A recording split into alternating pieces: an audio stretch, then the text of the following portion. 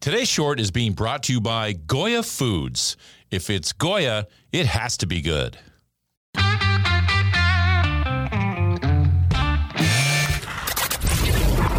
Your daily game plan for success. It's Sachs in the Morning. Steve Sachs.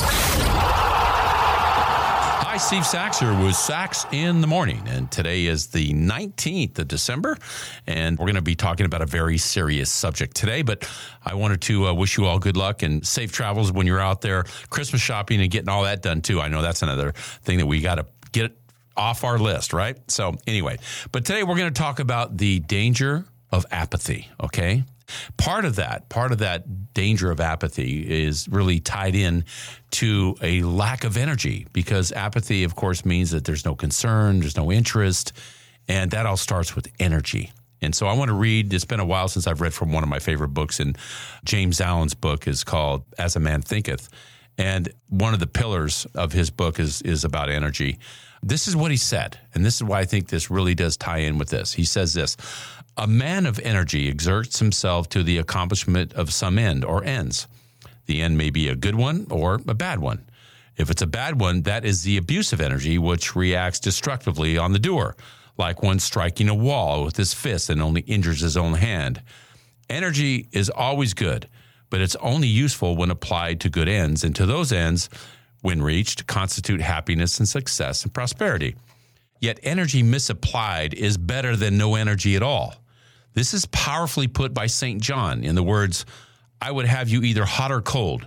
If you are lukewarm, I will spew you out of my mouth." The extremes of heat and cold here symbolize the transforming agency of energy in its good and bad aspects. The lukewarm stage is colorless and lifeless and useless. It can scarcely be said that either vice or virtue is merely barren and empty and fruitless. So in essence, what James Allen is saying here, and the quotes that he had put in this book, is that, man, do something. It's like doing nothing is the worst thing of all. Be out there and doing something, even to just get you started and be interested in something, is better than just doing nothing at all. The thing about it, what James Allen talks about in his book, is even if you do the wrong thing, it's better than doing nothing, right? Even Roosevelt talked about that. I had the quote I like about Teddy Roosevelt, saying the best thing you can do is the right thing. The next best thing you can do is the wrong thing. But the worst thing you can do is nothing. Because if you just sit there idle, how are you going to know which direction to go if you don't get started, right?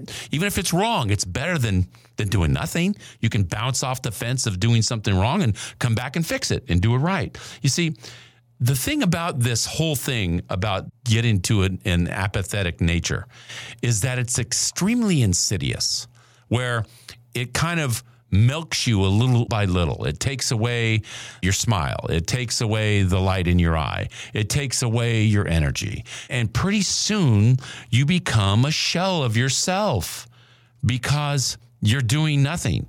I mean, especially as we get older in our lives, we have to stay mobile. We have to stay in motion. And to become sedentary and just sit and do nothing is not going to get you anywhere, okay? So that insidiousness of this whole thing, where it just kind of rots away a little by little, pretty soon you look at yourself and you say, man, is that me? I had an aunt once, and my aunt became this. I saw this. I saw her just being lonely and sitting there and doing nothing and being negative. And pretty soon, she died. She died at a young age because she just became apathetic. And this is a terrible thing to get into. Another thing I can say is that sometimes men have this problem with the emotional part of their life. Sometimes they don't want to confront it. And this whole thing about, well, men aren't as emotional as women. You know what? I don't agree with that. I just think they hide it a little bit more. They hide it a lot more at times. And that's not a good recipe to stay out of the realm of apathy. Being apathetic can just rot your soul, and that's a terrible place to be. So I saw this article on the danger of apathy, and this is from Martin Van Doore, who has a doctorate in philosophy, and he wrote this about the dangers of apathy. And this came from Medium, which is an online publication where a lot of people contribute to it. And this is what Martin Van Doore had written. He said, "Ignore your dreams often enough, and your heart stops caring. Your goals shouldn't be all that matter to you, But out of self-respect, you should try your hardest to achieve them anyway.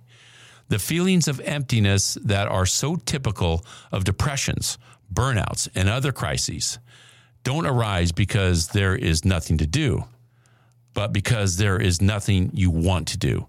Nothing seems meaningful to you. Being ambitious is scary. Not being ambitious is dangerous. And to me, that pretty much sums it up. So if you can ever steer yourself and steer your heart a certain way, I wouldn't worry about the scary part of being ambitious, but I would worry about not being ambitious, which can be dangerous. So get out there and make some things happen. What a great place to start embarking on a new year. And that's my short for today. Hey everybody, Steve Sachs here. And if you're thinking about holiday gifts, why not give a Sachs in the Morning mug or a hoodie or something from the swag department to keep up the inspiration and keep it fresh all day long. And don't forget the Sachs in the Morning holiday gift cards available right now on the website. Or I can send a personalized audio message from you to whomever you wish. And you can find all of our gift ideas and my information for greetings right there on the website, sachsinthemorning.com. And don't forget, if you or someone you know might be interested in a speaker for an event, you can find that information on the website as well. Just go to sachsinthemorning.com. And thanks to Al Hendrickson Toyota for their support of this podcast. And be sure to visit alhendricksontoyota.com. Toyota, let's go places.